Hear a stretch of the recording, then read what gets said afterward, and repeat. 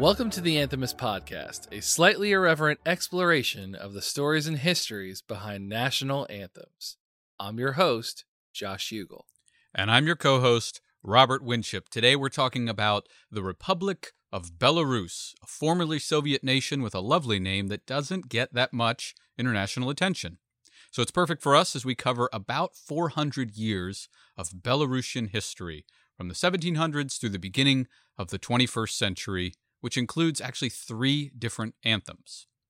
To start out, when we began our research on this week's episode with honestly next to no real existing knowledge of the history of this country, we were expecting to learn about, the history of a country. Instead, we learned about a people group that has existed since roughly the 6th century, but hadn't actually been formed as a sovereign nation until 1918. What we found as well was really that you could boil down the Belarusian existence as roughly 1,300 years of existence of a people group living amongst greater empires who continually worked against each other to redraw lines on a map, and granted the Belarusian people no autonomy either culturally nor politically during a grand majority of that time. So with that said, let's start the clock and in an arbitrary and not at all requisite 5 minutes or less, give you the broad brushstrokes of Belarusian history.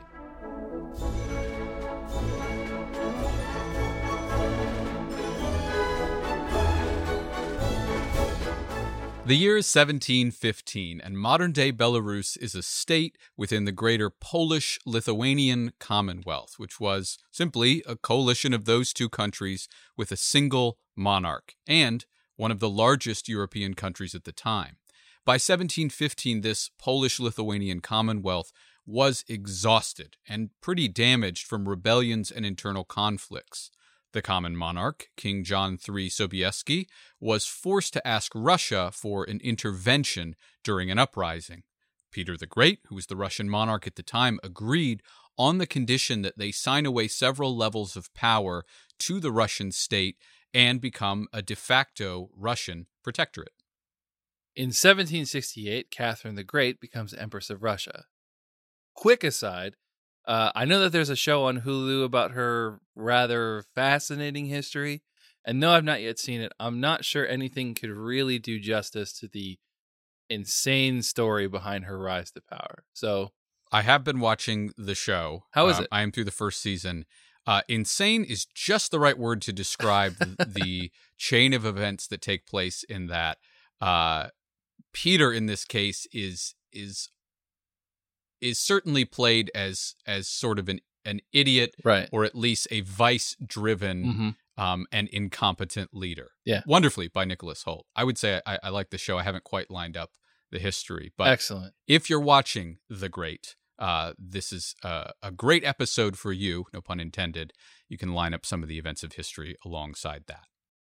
So, along those lines, control of Poland was central to her diplomatic and military strategy. So Poland divorces Lithuania and hooks up with Russia, and now it's 1772. The empires of Russia, Prussia, and Habsburg Austria form a clandestine treaty known as the Alliance of the Three Black Eagles. Incidentally, the name of my Motorhead tribute band. The Three Black Eagles invade from 3 different directions to partition part of Poland for the greater good. And this, of course, is just a polite way of saying they took the things they wanted by force simply because they could. They are truly majestic hunters. So beautiful. Poland didn't have the strength to fend off even one of these enemies, let alone 3. So, for the Three Black Eagles, the campaign was a success. So much so that they got the band back together in 1793 and for a farewell campaign in 1795. And that final push in 1795 completely erased the once great Polish-Lithuanian Commonwealth from the European map. By the end of the 18th century, the Russian Empire had annexed all of the ethnic Belarusian territory. These events, and this is important to note, effectively ended the existence of both Poland and Lithuania for 123 years, until both were reestablished post-World War I. So although no sovereign Polish state existed between 1795 and 1918, the idea of Polish independence was kept alive throughout the 19th century. As a result, there were a number of uprisings and other armed undertakings waged against the partitioning powers, particularly large conflagrations happening around 1830 and 1863. This is important in the context of our story because the near constant swings of armed insurrection and subsequent repression, depolification, and hyper-Russification in the now expanded lands of the Russian Empire were carried out not just against Poles, but against all ethnic minorities, to include Russian Jews in particular. This meant that ethnic Belarusians struggled for a long period of time to maintain ties to their own ethnic heritage. In a particular Russification drive in the 1830s, Nicholas I, the Tsar of Russia, forbade the use of the term Belarusia and renamed the region the Northwestern Territory, air quotes. He also prohibited the use of Belarusian language in public schools, campaigned against Belarusian publications, and tried to pressure those who had converted to Catholicism under the Poles to reconvert to the Orthodox faith. But by the 1860s, both pro-Russian and pro-Polish parties in the Belarusian lands began to realize that a decisive role in the upcoming conflicts would rely on winning over the peasantry. So there's an influx of propaganda from both sides targeting the peasantry and published in Belarusian language. A number of authors started publishing in the Belarusian language, and the cultural identity began to reemerge as the Industrial Revolution began to take hold. After the 1905 revolution, Nicholas II finally relented and officially recognized the Belarusian language as independent and allowed its teaching.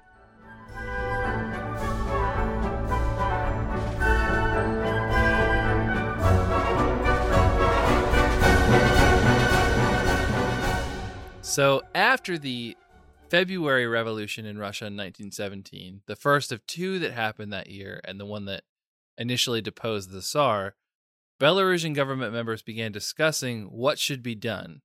Either declare complete independence from the Russian Empire or attempt to merely gain autonomy within the new Russian Republic. A year later, Minsk was captured by German troops during World War I on 21 February 1918. That same day, the Belarusian Council passed its first constituent charter and declared itself the only legitimate power in the territory of Belarus. On March 25th, it declared full independence and named itself the Belarusian National Republic, or BNR. Now, neither the Bolsheviks nor the Germans recognized this new government. However, the Germans saw the use in creating a buffer state between them and the Russians and thus granted them autonomy, while the Bolsheviks then created the Soviet Socialist Republic of Belarus in Smolensk. More on that later. The national anthem for this new nation was selected as the Vyatsky March, which means March of the Warriors. An alternative title, and I apologize ahead of time for my butchering of this beautiful language, Mi Vidziem Stinimi Radami, which means Come, we shall march in joint endeavor. The lyrics, written by Makar Krakow, were first published in 1919 in Minsk in the newspaper Belarus. The hymn, composed by Uladzimir Tarowski, was decided upon in 1920 after the unfortunate events we are soon about to recount transpire. So, let's listen to the first anthem for Belarus.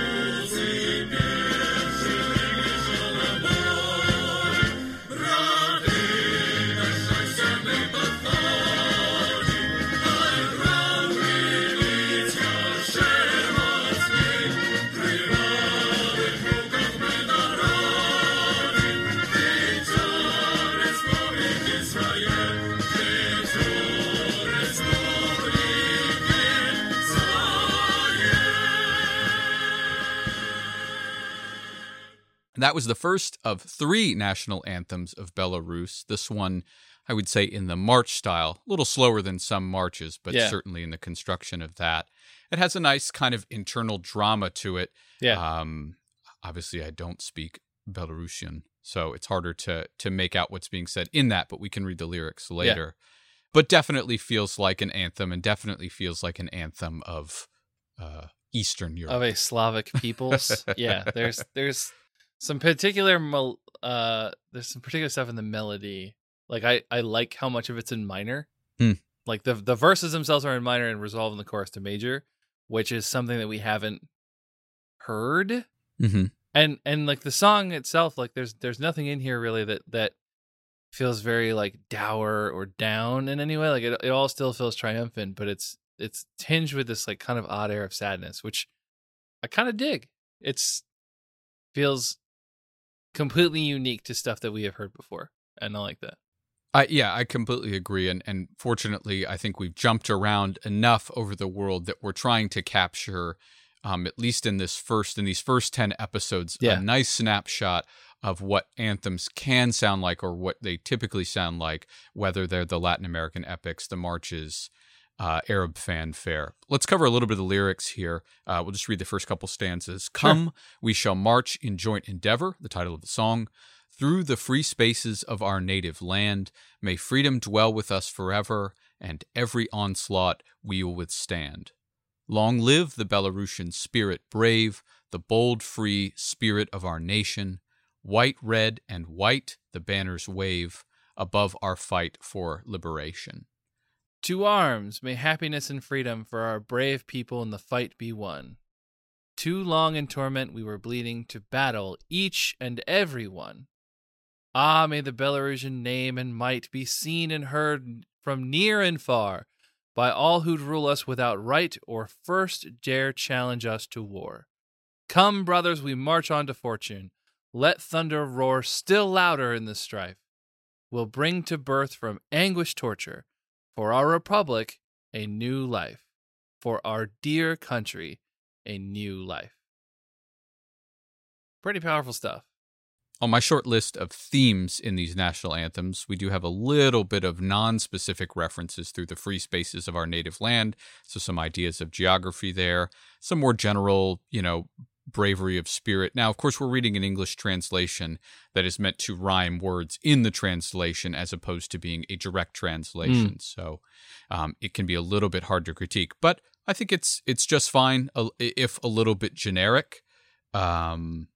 I am positive that there is a word in Belarusian in particular where there isn't a proper American approximation. So we just go with happiness, which feels like a really lazy thing.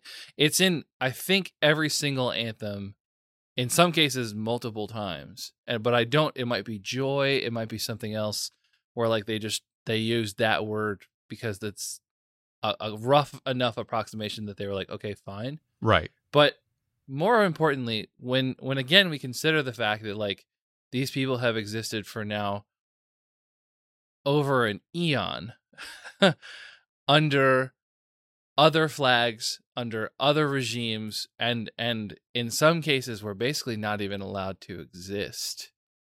This is a pretty bold statement of intent that time is now past, and that we're not messing around anymore, and like we want to continue to identify as proud members of this ethnic society, yes, but with like one in which we have been able to carve out our own borders.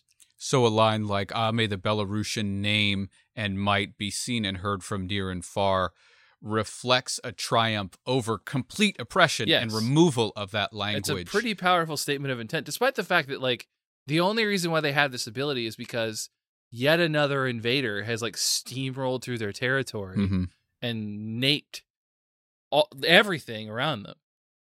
But at that time, like ultimately they are finally free from the Russian yoke, and that is enough for them to say, "This is mine now." It adds it injects what are otherwise sort of standard words. And I do appreciate what you bring up about languages that here, watch me speak really broadly and stupidly about language, but in certain language, like in English, we have, maybe very specific words for something that another language might, capture very broadly, and vice versa. Yeah. So I should be careful in my assessment of the lyrics to a song that have been translated into English where those might not completely align. You're probably missing a lot of the nuance here. Absolutely. Yeah. And that's key, especially when we're talking about the nuance and context of the histories that from which these anthems spring. And this one especially, even if the lyrics might seem a little bit broad, they come from a very specific place, which gives them and imbues them with a certain realism and grit that is not necessarily the case with all anthems. Yeah. On some of the more kind of over-the-counter anthems, let's say. Sure. So a little bit of historical flavor text. During the Soviet occupation of Belarus, the song was actually banned. However, there were attempts to adapt the lyrics to the communist ideology by replacing mentions of like the red-white flag with those of the Soviet red banner. Throughout the 20th century, the march has actually actively been used by pro-independence organizations of the Belarusian diaspora. After the restoration of independence of Belarus in 1991, after the wall came down, there were propositions to make Vayatsky Marsh the state anthem of the Republic of Belarus. In particular, the renowned writers, again, I apologize for butchering your names, Vasil Biaku, Ales Adamovich, and Rior Baradulin have issued a public appeal in favor of making Vayatsky March the state anthem of Belarus. Additionally, today, the Vayatsky March enjoys a certain popularity among both the Belarusian diaspora and the Belarusian democratic opposition, and is traditionally mentioned as a possible proposed alternative to the current official anthem, which we will explore in a bit.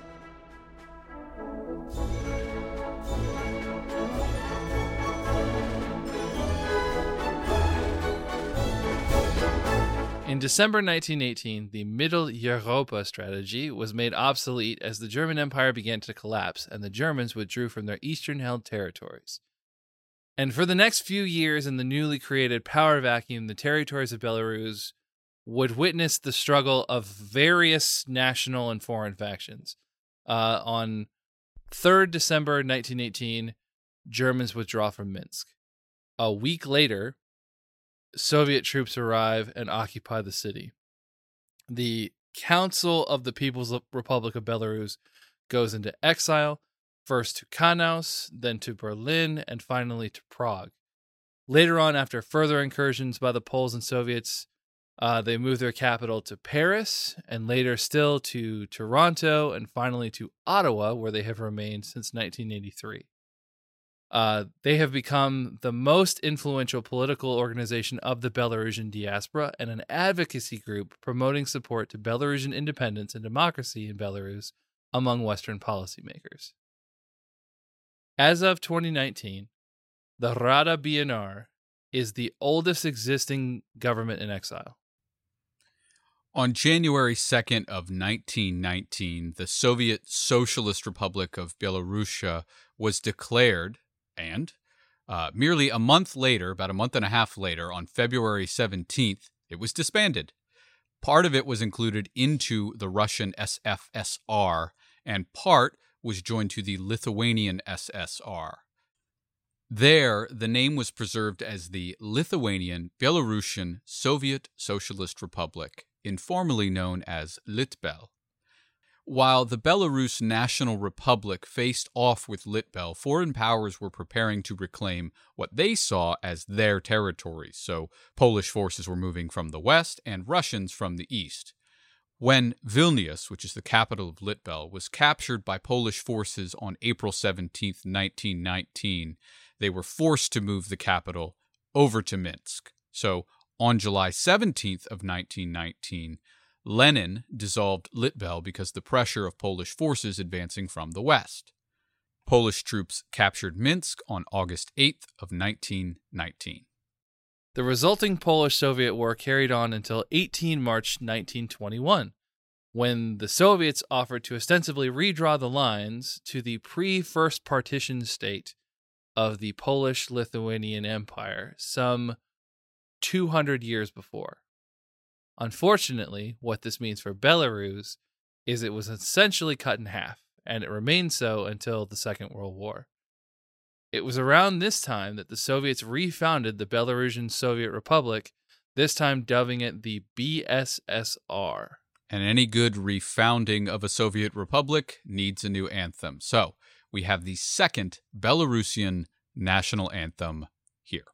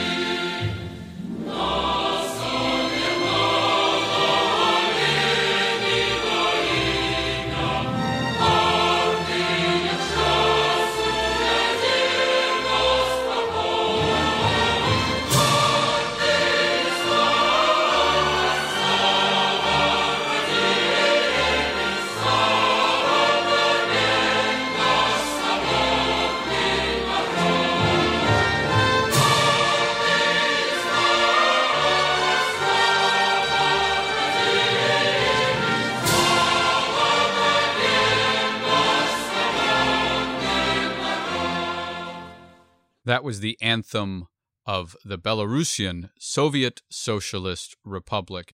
Before we get into a little bit of an assessment of that, let's read the lyrics.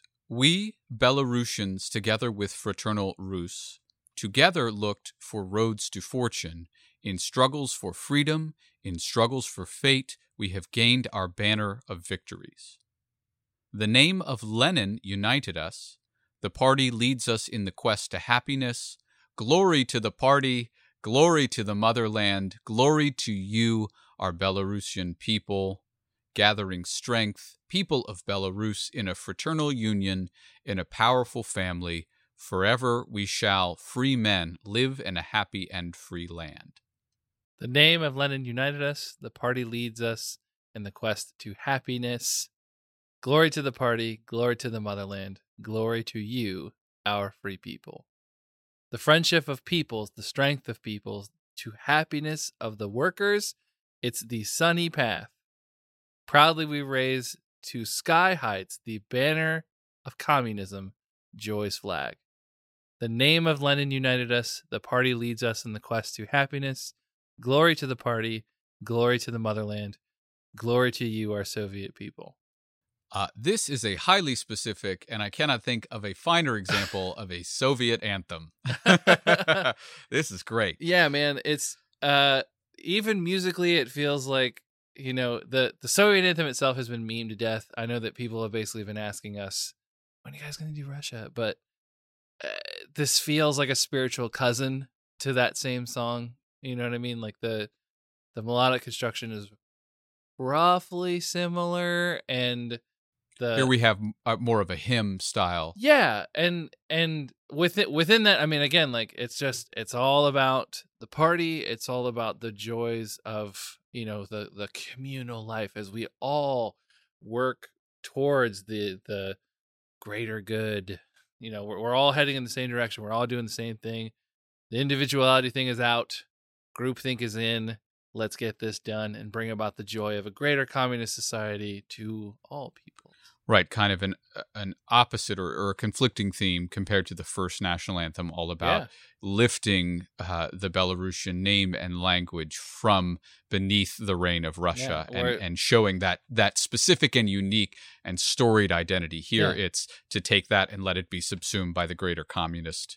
We Belarusians together with fraternal Rus. Like, we are all one people. We're all in this together. You know all that stuff we said a few years back? 18 months ago? Yeah. Nah. No. We tried that. Didn't really work. No, hey, we're doing this brothers. thing now. Forget that. That's a whole other people. Yeah. For the second anthem of Belarus. But there's still one anthem left. This anthem was composed by Nestor Sokolowski with lyrics by Mikas Klimkovich.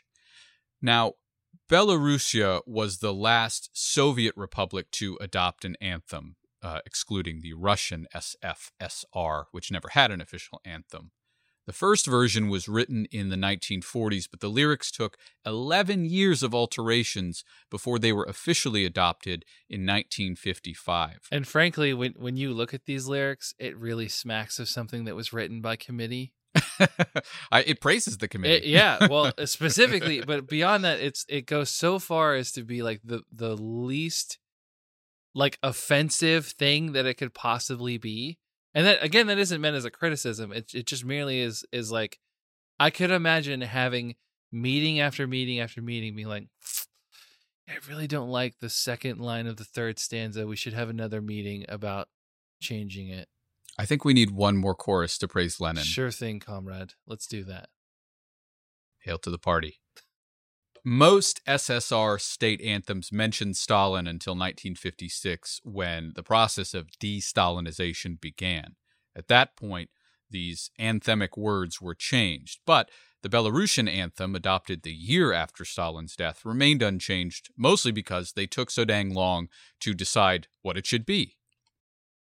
Apparently, a little footnote here, there is a version mentioning Stalin that was produced before the official adoption of the lyrics in 1955, which brings us to World War II.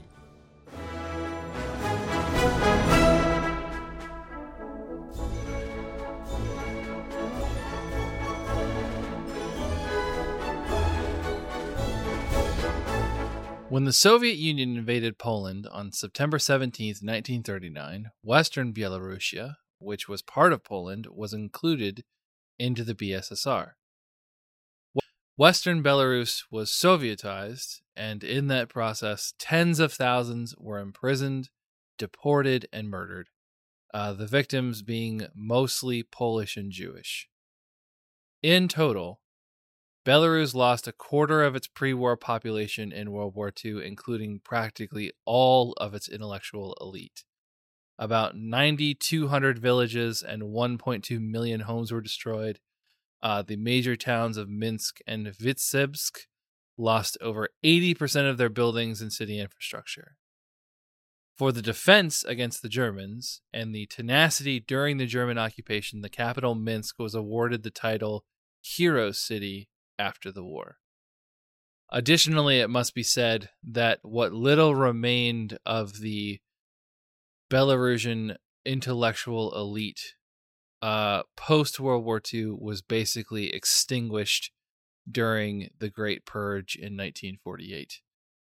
Those that were not assassinated or sent to prison camps were mostly relocated, I think, to Kazakhstan, which is an oddly specific choice. But again, like you're trying to prevent any voices that could potentially create dissent. Mm-hmm. And the intellectual elite itself is definitely that. Of the 129 PhDs that existed in Belarus between 1945 and 48, 6 remained by 1950. That is a very interesting statistic. Yeah. Huh. And a really unfortunate one. Between the end of World War II and the collapse of the Soviet Union, there's not too much to say about Belarus aside from the fact that they were the most greatly affected by the Chernobyl disaster, to reference another, I hate to say wonderful, but extremely well-made, if completely depressing and bleak HBO program that I highly recommend you watch. That disaster, a nuclear meltdown, took place in Pripyat, which basically borders Belarus. 60% of the fallout landed in country, which is to say in the country of Belarus. And over a quarter of Belarus has permanent radiation monitoring to this day. We are obviously going to cover the rise and fall of the Soviet Union in depth later on, so for now, we will jump ahead to the 1990s. Toward the final years of the Soviet Union's existence, the Supreme Soviet of the Belarusian SSR adopted the Declaration of State Sovereignty on July 27, 1990. August of the same year, Stanislav Salskievich was elected as the country's first head of state, and 10 days later, on August 25, 1991, the Belarusian SSR declared its independence and renamed itself the Republic of Belarus. The Soviet Union was dissolved 4 months and 1 day later on December 26, 1991. After the fall of the Soviet Union, we have one final and current national anthem to play, so let's do that now.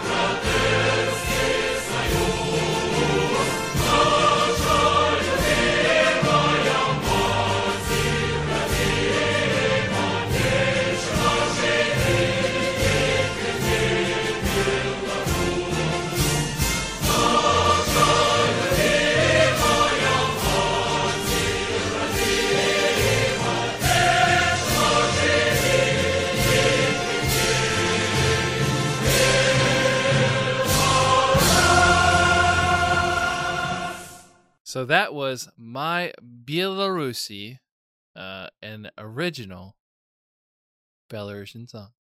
A very original song that ought to sound familiar. That was the third national anthem, essentially the same musically as the second national anthem with some minor changes.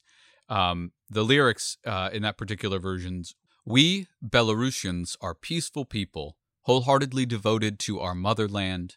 We are faithful friends, growing up and living in a hard-working and independent family. Glory to the blessed name of our land. Glory to the brotherly union of people. O our beloved motherland, live long and prosper. Belarus." Together with our brothers, we for centuries courageously defended our home's threshold in battles for freedom and battles for our lot. We have won our banners of victory. Friendship of peoples is the strength of peoples, and it is our sacred sunlit path. Proudly we fly in the clear blue skies, the banner of victory, the sunshine's flag. Glory to the blessed name of our land. Glory to the brotherly union of peoples. Our dearly beloved motherland. May you live long and prosper, Belarus. After the dissolution of the Soviet Republic, they decided, like a lot of other former Soviet states, to keep the music and scrap the lyrics. And these new lyrics, which were written by the original lyricist Mikas Klimkovic and Uladzimir Korizhny, were adopted by a presidential decree issued on July 2nd of 2002. And although the idea for the new lyrics was to declare a friendlier Belarus, only slight changes were actually made to the Soviet-era hymn. Specific references to Russia, the Communist Party, and Lenin were all replaced, but the overall themes and the original music all still stayed intact. Officially, the government decided to keep Sokolovsky's music in order to, quote, maintain historical continuity, and also on account of its popularity and musical quality. It certainly has a musical quality. I'm nodding yes. In 2003, the organization Freedom House commented on the adoption of the anthem in their report about the country, saying that by reintroducing a streamlined version of the Soviet-era anthem, President Lukashenko proved himself to be the quintessential Soviet Belarusian patriot who presides over a regime steeped in Soviet nostalgia with an attempt to restore them. So, Alexander Lukashenko has served as the country's first and only, air quotes, president since 1994. Belarus has unfortunately been labeled Europe's last dictatorship by some Western journalists and is rated as the worst country for press freedom in Europe. There is currently no freedom of speech nor free press, and there hasn't been a free or fair election ever.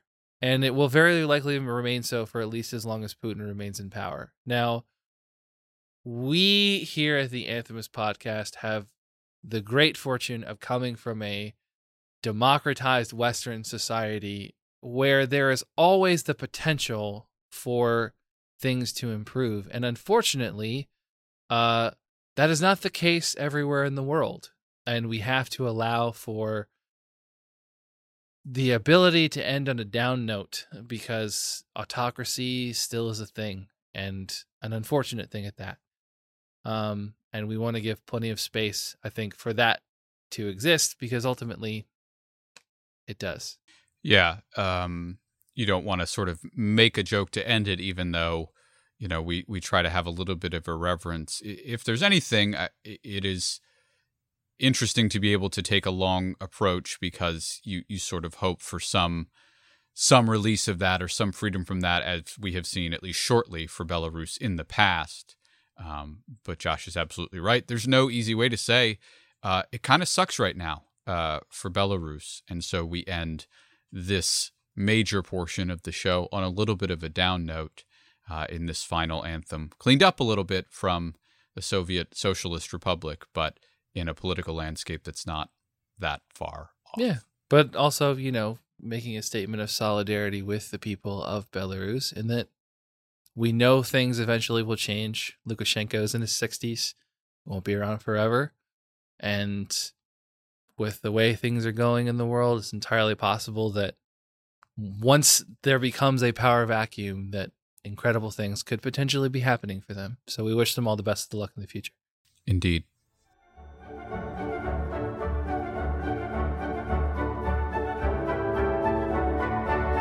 So, thank you for listening to this episode of the Anthemist podcast. If you have any questions, comments, or strongly worded emails about anything we've covered, please send them to anthemistpodcast@gmail.com. Finally, Josh, what great nation will we sing about next week? We'll be talking about the nation of Iceland. The nation of Iceland. For Iceland is green and Greenland is ice, but they brought us Bjork, and I don't know why I can't think of anybody else. Various black metal bands. And the Vinland Saga, when really that came from Japan. But it's about Iceland, so go watch it. And we'll cover that all next week on the Anthemist podcast. From the Anthemist and for the Anthemist, I'm Robert Winship. And I'm Josh Hugel. We'll see you next week.